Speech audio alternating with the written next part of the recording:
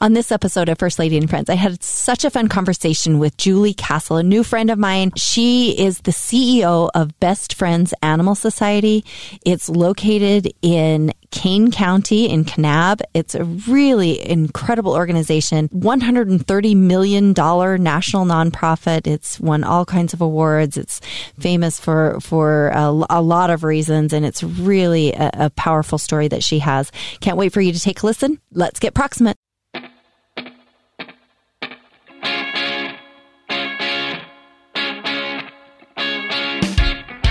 Welcome to this episode of First Lady and Friends. I'm really excited to have a guest that we're just getting to know each other. I'm so excited to have you meet Julie Castle. She's the CEO of Best Friends Animal Society, a leading national animal welfare organization based in Kanab. I was reading this, and I'm going to keep reading because, Julie, I think this is phenomenal. And I knew a little bit about your organization. And I'll talk a little bit about why in a minute, because I think most people know, have the same reason they know you. But it said you, from becoming the organization's 17th employee after graduating from SUU, she is now the CEO and has grown Best Friends into, get this, a $130 million national nonprofit. In 2021, Best Friends was recognized by Fast Company magazine as one of the top 10 innovative companies in data science. Best Friends is also frequently highlighted by the Harris Poll as the Animal Welfare Nonprofit Brand of the Year. I mean, come on. This is amazing. Welcome to the show, Julie. Thank you. It's a pleasure to be here. We're really excited. I'm super excited to get to know you and more and about this organization. So, first of all, before we dive into that, let's just talk about you. We were talking a little bit off air before we got on, but talk a little bit about yourself and where you grew up, and a little bit about your family and your background. So I grew up in Bountiful, Utah, and I went to Viewmont High School, and I was the youngest of 7. Wow. I had 5 older brothers and an older sister, and we were kind of that family that was the epicenter of the neighborhood. You know, yeah. Every neighborhood has one of those where all the kids congregate around that house. That was our house. It was a really, really fun childhood. Awesome. Had a mom and dad by the time I came along who were like, I think they were done. So I had a very unstructured childhood, but it was a blast. There's a comedian that we love, Nate Bargatze, and he has a bit about how his youngest sister was being raised by her best friends. It's like, that was not my experience. That was my experience. I think it's a great parenting guide. And it was, I think my family we remained very close. I think it was just the right amount of parenting. I'm joking a bit, but at the end of the day, I think it was one of those eras that was kind of a different time. Yeah. Now I'm dating myself, but, you saw a lot of kids outside and, you spent a lot of time with your neighbors and not a lot of time indoors. And it was one of those, I think it was sort of the last era of that, so to speak. Yeah. I think I grew up mostly that way too. I mean, I grew up on a ranch, so if we were inside, we were put to work. If we tried to stay out of eyeshot of mom, because you knew you'd have a chore. We'd have something to do. Exactly. If she you never said you were bored, because that was a death sentence. Yeah. No, I mean, it was the same in my house. So we mostly disappeared, or, there'd be times that I'd come home from school and, there would be not a person in my family in our house, but there would be 30 or 40 neighbor kids hanging out in our basement, because we had a pretty cool kitted out basement, and they'd be eating out of the fridge, drinking out of the jug of milk, one of those kind of childhoods. Yeah. So not a parent to be found, but it was a lot of fun. I love that. So then you headed to SUU? Yeah, so I graduated from Viewmont, and I ended up choosing Southern Utah University because for a lot of different reasons. One, I had a couple of dear friends who decided to go there, Sharwan Smith and Stacy Smith, and we were like, let's go to SUU together. And they had friends and family members who had gone. And I took a visit there and absolutely fell in love with Southern Utah. The canyons, the mountains, the scenery. And I thought, wow, this place is incredible.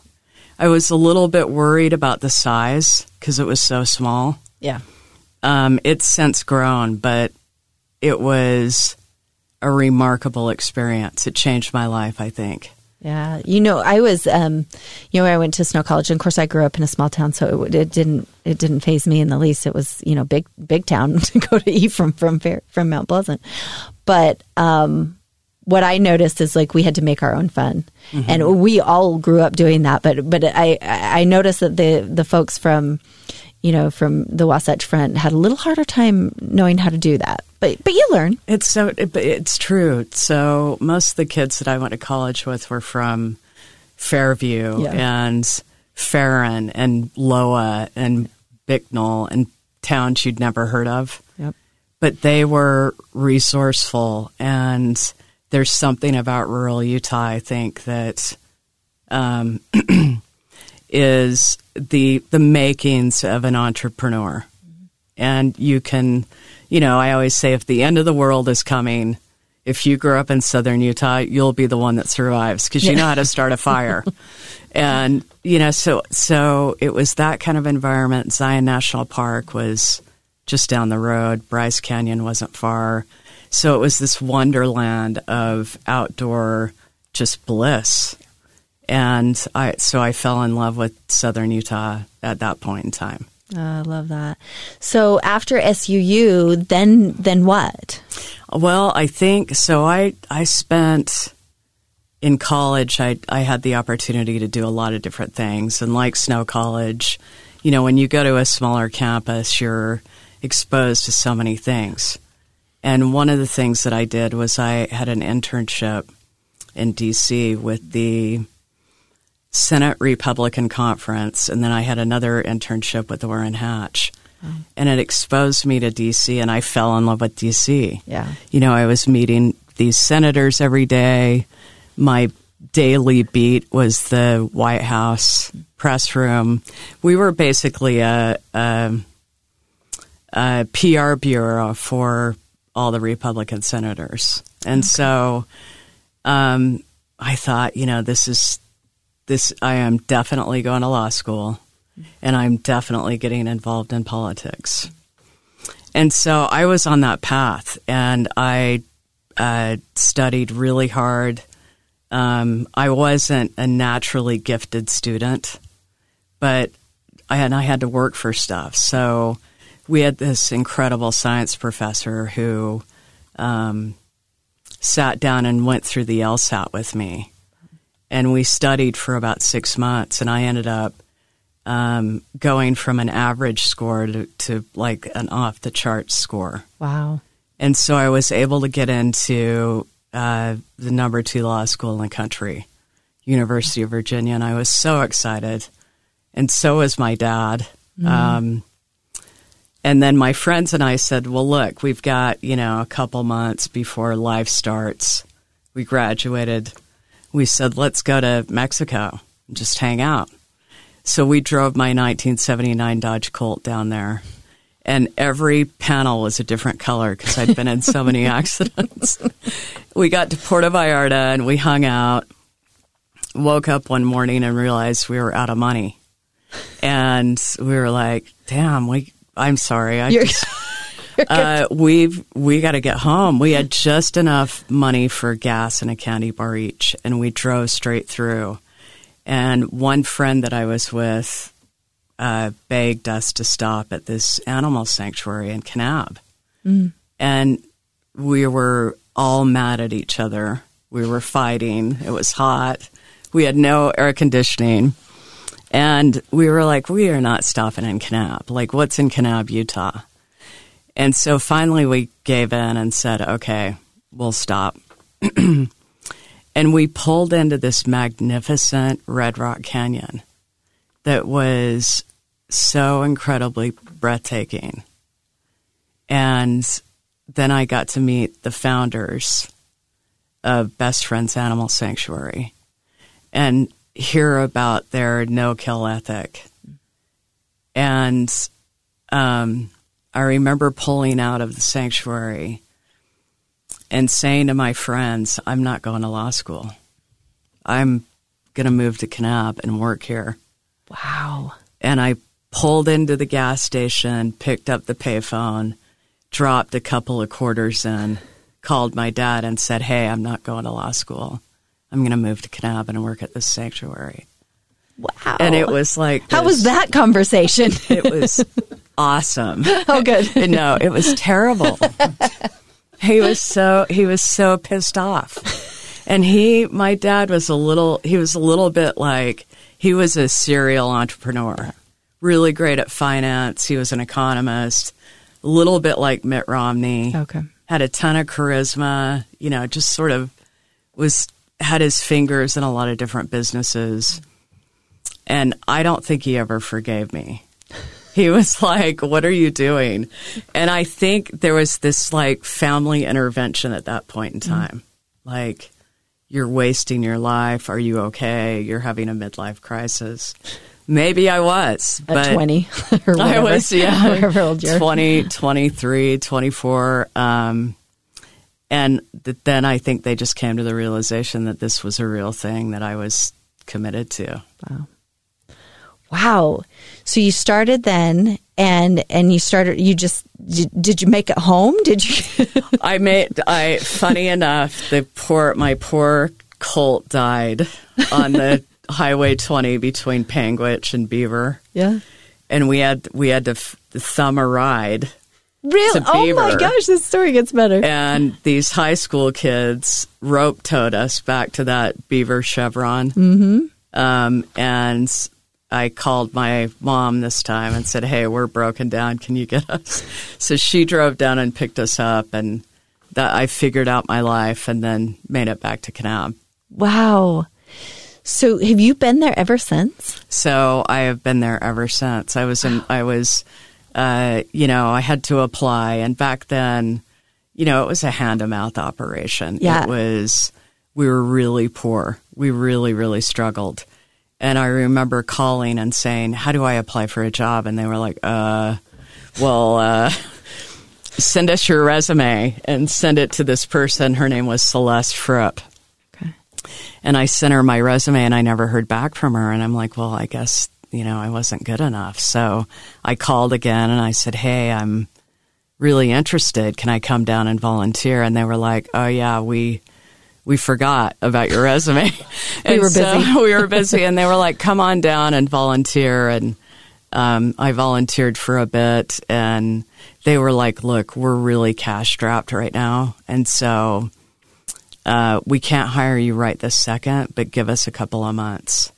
So I went and kind of got a few scab jobs until I could make my way back there. But and then my family really started thinking, like, what is she doing? And so I was in Denver kind of taking this like part-time job as a marketing person. And I moved to Kanab on July 4th and never looked back.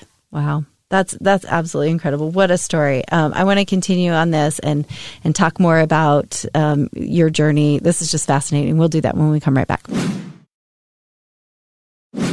Welcome back to First Lady and Friends. We're here with Julie Castle from Best Friends Animal Society. I'm just fascinated by your story.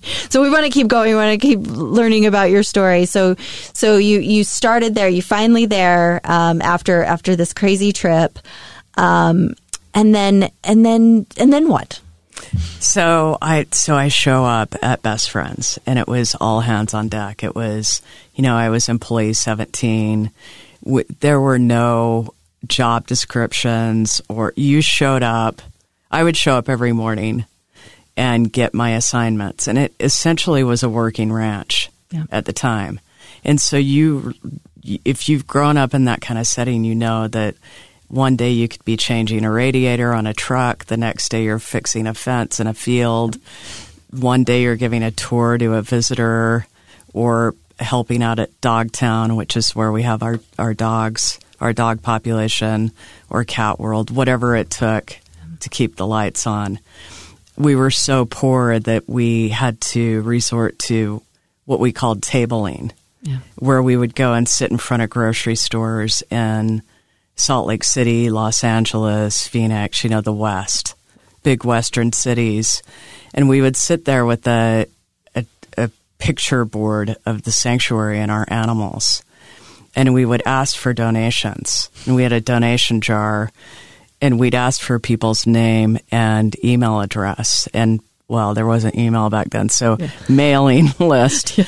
And we would take the money at the end of the evening. And these were long, hard days, like 14-hour days. We'd count the money at night, deposit it in the bank, in the night deposit, fax these lists of names back to Utah. And from there, our one-person crew who did our database would input the names, and we would immediately send our members a thank you note, and then we would call them and thank them. And we still have people today that come to the sanctuary who say, I met one of the founders at a table in Gelson's supermarket in Beverly Hills or wherever it was. And they are still there and they're still with us. And we were blessed to have 25 founders and a really committed group of initial employees that sort of understood what grit was, that, this was a mission worth fighting for. This was something that was bigger than all of us. And it was a game-changing thing. It could change the world. Like, this isn't something that I often say, look, this is a cause that we're involved with that actually has a solution. There are so many great causes out there, but so many don't have a cure. They don't have a solution. They're just pushing the boulder up the hill, which is hard. But we know how to get this done. We know how to end the unnecessary dying of animals in America's shelter system. And I think, what a gift. What a great thing to have in your life, to be able to say, I'm a part of something where I actually did something really meaningful. I love that changed the world. I love that. So did you always, you talked about having a lot of kids, but did you have animals? Is it something, was it a part of you? Did you already have this sort of love for animals? You must have, if you connected with them on first sight. So I grew up with always a lot of animals. My mom was from San Francisco. She was, we would have been 5th generation Californians, but she met my dad at UC Berkeley. He was in the Air Force and was part of the GI Bill. And so they moved to Salt Lake, to Bountiful.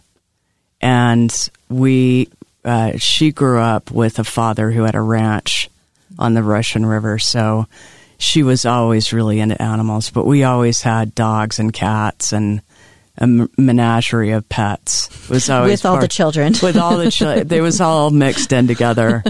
And then in college, of course, I went to the local shelter and adopted a pet, actually a couple of cats. And I wasn't allowed to have them in my apartment, but I did anyway. But that was my first experience with animal sheltering. And it was a game changer. It was harrowing. It was very sad. Yeah. Very sad. So I know about your organization because it was made very public, which I'm assuming was a really good thing for you guys, for the business model and for everything that you do to help make everything happen. Again, as a nonprofit, it's a tough world out there to be able to do that. But maybe talk a little bit about Mike Vick, and maybe for those that don't know the story and how that came about. Yeah, so we were just coming off the heels of Katrina, and that's really where we entered the national stage. Okay, We've been building Gotcha. up until that point. Yep. And we basically had defined ourselves as the leaders of the no-kill movement. Okay. And the founders really started the no-kill movement. They didn't set apart themselves to say, hey, we're going to buy this canyon in southern Utah and start this thing called the no-kill movement. They bought this piece of property in southern Utah to take care of animals. But basically, what they asked themselves was, it was a simple question. Why in this country, the wealthiest country in the world, are we killing 17 million animals every single year in our government shelter systems? Why aren't we talking about how to best save them? And that was the premise of the sanctuary. So it was basically, let's bring these animals in, get them back to health, and find them good homes. And so Katrina kind of launched us onto the national stage. And then from Katrina, we had been approached by National Geographic for a national TV series. So now with Katrina, all those animals that were abandoned, so they were then brought to Kanab. How did Katrina play a part? So we actually sent a huge portion of our staff to Katrina as part of the rescue effort. And we actually ended up helping about 6,000 animals. Wow.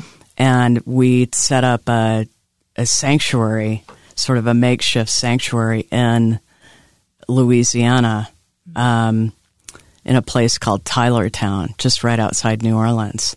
And we stayed there for about 12 months. And the thing that was different about Katrina is that people were separated from their pets. And so we were hanging on to these animals to reunite them with their owners. And we ended up reuniting literally about 6,000 animals. Wow. And those animals would have been basically killed because no one knew who they belonged to. All the shelters were at capacity. And that was really rewarding and put us on the map. And so we actually met some producers from National Geographic while we were there. Oh, okay. And they hatched the idea of a television series. And so we ended up with this TV show that was really popular, and it ran for about 5 seasons, called Dogtown. And it was all about the sanctuary. Okay. And so, then our identity grew even more, and then the Michael Vick situation happened. And that was Michael Vick was the star of the show in the NFL. He was the quarterback for the Philadelphia Eagles, had incredible stats, had this meteoric rise, and got busted one day for having this terrible dogfighting ring. Yep. And the conditions that he had these poor dogs in, I won't go into the gruesome details, but some of our staff witnessed them up close and personal. And, from electric shock to blah, blah, blah. Mm. Your imagination cannot make up the terrible things that this guy did to these dogs. He would fight them, and they would bet on who would win. So when this ring was busted up, the typical thing that happened was animals were basically, any animal in a fight ring is immediately euthanized because they have been considered irredeemable, too damaged, too vicious, too mean. And it just so happened in this case, every other national organization was saying, yep, you should probably just kill them because they've been through so much trauma, they're not going to recover. And fortunately, the woman who was appointed by the FBI to be the grand master of the case said, look, I think before we do anything with these dogs, we should have Best Friends Animal Society come out and evaluate them. And she did, or they agreed to that, and we did. And there were only a few dogs that were irredeemably gone. And there were about 48 dogs. We took 22 of the dogs that needed the most help, and the others went to rescue groups all over the country. I'm telling you, these dogs were incredible, so resilient. Every single one of these dogs, but a handful, got adopted into homes where some of them ended up being service animals in hospitals. No like kidding. They were incredible. They're so resilient, so loyal. And the thing about them is they're not, they were the victims in this case. They weren't vicious. They were just terrified. Yeah. And so our team of staff took these dogs and really rehabilitated them and brought them back to health. And it was just a cool landmark moment for not just that breed of dog, but saying to the world, wait a second, we need to treat animals as in a case-by-case basis. We can't just say they were tortured here in this situation, so let's just do away with them. Yeah. So it really changed a lot for the organization and our standing in animal welfare. So and because of that, because of these high-profile cases and stories and National Geographic and the show, is that where you get your funding and you can get, because to grow it to $130 million nonprofit, that's crazy. Yeah, and I just... From begging on the streets of Beverly Hills. On the streets of Beverly... And we often joke internally because we are still gratefully blessed with about a dozen founders who are still with us, and they're getting older. But the stories they have are so much fun. And we often talk about how we're like the Muppets Take Manhattan. We really there's so many cool, fun stories about the early days. We decided we were at risk for potentially having a fire. This is the year before I got there. So think, 17 employees. I was employee 17. None of the founders were getting paid yet. My first paycheck was $183. Wow. We bought this old fire truck from Brian Head Ski Resort from the town and thought, okay, we went through all these drills, had the gear, and thought, we're all prepared for a fire.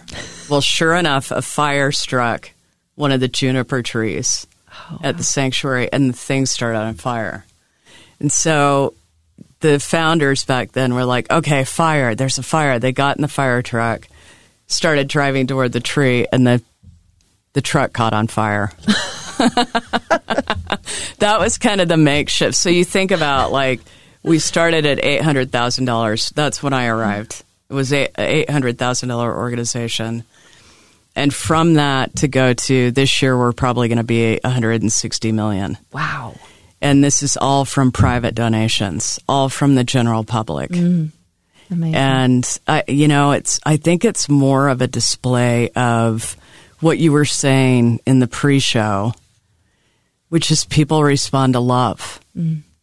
And our brand and messaging is all positive. Yeah. We're not an organization that's going to get into, showing those gruesome animal photos. We're not an animal rights organization. We are an animal welfare organization that basically wants to save dogs and cats in America's shelters. That's incredible. Absolutely. Such a cool story. And the whole organization has an amazing story. I want to get into maybe what's next for the organization when we come right back. Welcome back to First Lady and Friends. Julie Castle, we have had such a great experience talking to you. This has just been intriguing. I love your story, but let's talk about what's in the works, what comes next for the organization and for the animals. I've noticed, and maybe you've seen this trend, or maybe I'm just making this up because I don't know what I'm talking about. But it seems like there's this trend of getting away from sort of the designer animals and the things that go on there, and really. I see a ton of people that are adopting animals from shelters in different places. Have you seen that trend? Is that a real thing? And has that helped with what you guys are doing? Yeah, so just some top line numbers. So when I started in this field, 17 million animals were dying every year, and today that's about 380,000, which is still too many. But we have made tremendous progress. We are, Utah is on the verge of becoming a no-kill state. Every single shelter, and we've got 56 shelters in Utah. There are about, we're still unnecessarily killing about 300 animals, but 300. And when I started, it was 60,000. Wow. So we've made a lot of progress. And did you work on that bill that last session around the one with I'm terrible, I don't remember the bill numbers or anything, but I think Katherine Heigl helped work on it with Senator Mike McKell. Anyway, there was a bill on a no-kill bill that they ran. Oh, the gas chamber bill. Oh, okay. Yeah. Marlon knows more about that. Oh, okay. Yeah. Anyway, I just, good. I'm glad. Anyway, so yeah. But to think about, just thinking about how it's become a mainstream term, no kill, and where it's not a scary term. But our whole point right now is by 2025, we want every shelter in every community to be saving 90% of the animals that enter their shelter system. And additionally, education is really important to us. And we have a partnership right now with SUU that is groundbreaking, because this has been a field that's been, you don't really need to go to college for it. Right. There's no education to become a shelter administrator or worker. There's no career path. And to me, the coolest thing is we are really wanting to design that career path, because at the end of the day, public administration wasn't a thing 50 years ago. Yep. And you think about running governments, running cities, municipalities, there was no roadmap for that. And so for animal welfare and animal control, we're creating that with Southern Utah University. And it's a really innovative idea and really cool initiative that we have going. And so the organization is always evolving. We're always wanting to be sort of in that space of innovation. And you'd mentioned Fast Company and data science, and this was a field that wasn't measuring anything. Yeah. There was no data on what was happening with these animals in any part of the country. And so we set out to pull together, we basically went to every community in the country to source this data, and created this data map that you can check out on our website, where anybody in any community can hop on the website and find out exactly what's going on in their community, in their local animal shelter. And that's revolutionary. And I think about that hey, people, we're in 2021 and we don't have this data for such an important field. What is going on here? And so those are the kind of things that we're always going to be pushing the envelope on. We are not always popular in the industry for that kind of thing, because we are a bit disruptive, and and that is the advice I would give to any listener: is it's okay to be disruptive and disliked. It is. Yeah. The people who are going to like you, that you will find out who your friends are. Yeah. And those are the people that you should be associating with, because those are the people that are going to make you a better person. I love that. I love that.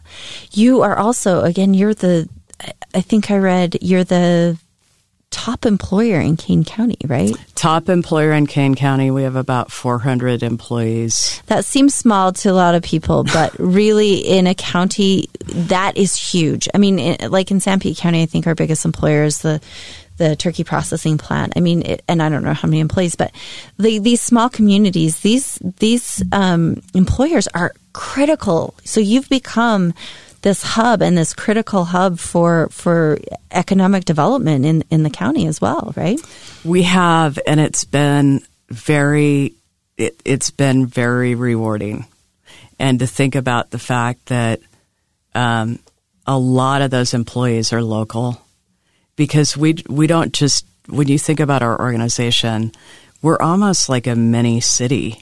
Yeah. The sanctuary is located on about 8,000 acres. Wow. We have an additional 33,000 acres of grazing rights. It's a very big place, and so it's a big plant operation. And so we have maintenance people, we've got IT folks, we have a kitchen where we host a daily lunch for our visitors. You can volunteer, you can visit. We have cabins on the property that you can stay at. Guided hikes, all sorts of cool stuff. But a lot of those employees are locals.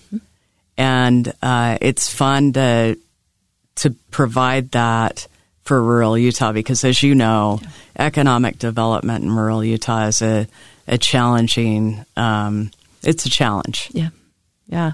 So that's been cool for us. And we just opened our, the Roadhouse Motel, which just won Best of State. Oh, fantastic. And we need to come stay. Oh, it's so cool. It's such a cool place. We renovated an old motel. Okay. And made it the most pet-friendly motel in the world. And it's so you can stay there. It's a lot of fun. The idea is the animals come first. Yeah.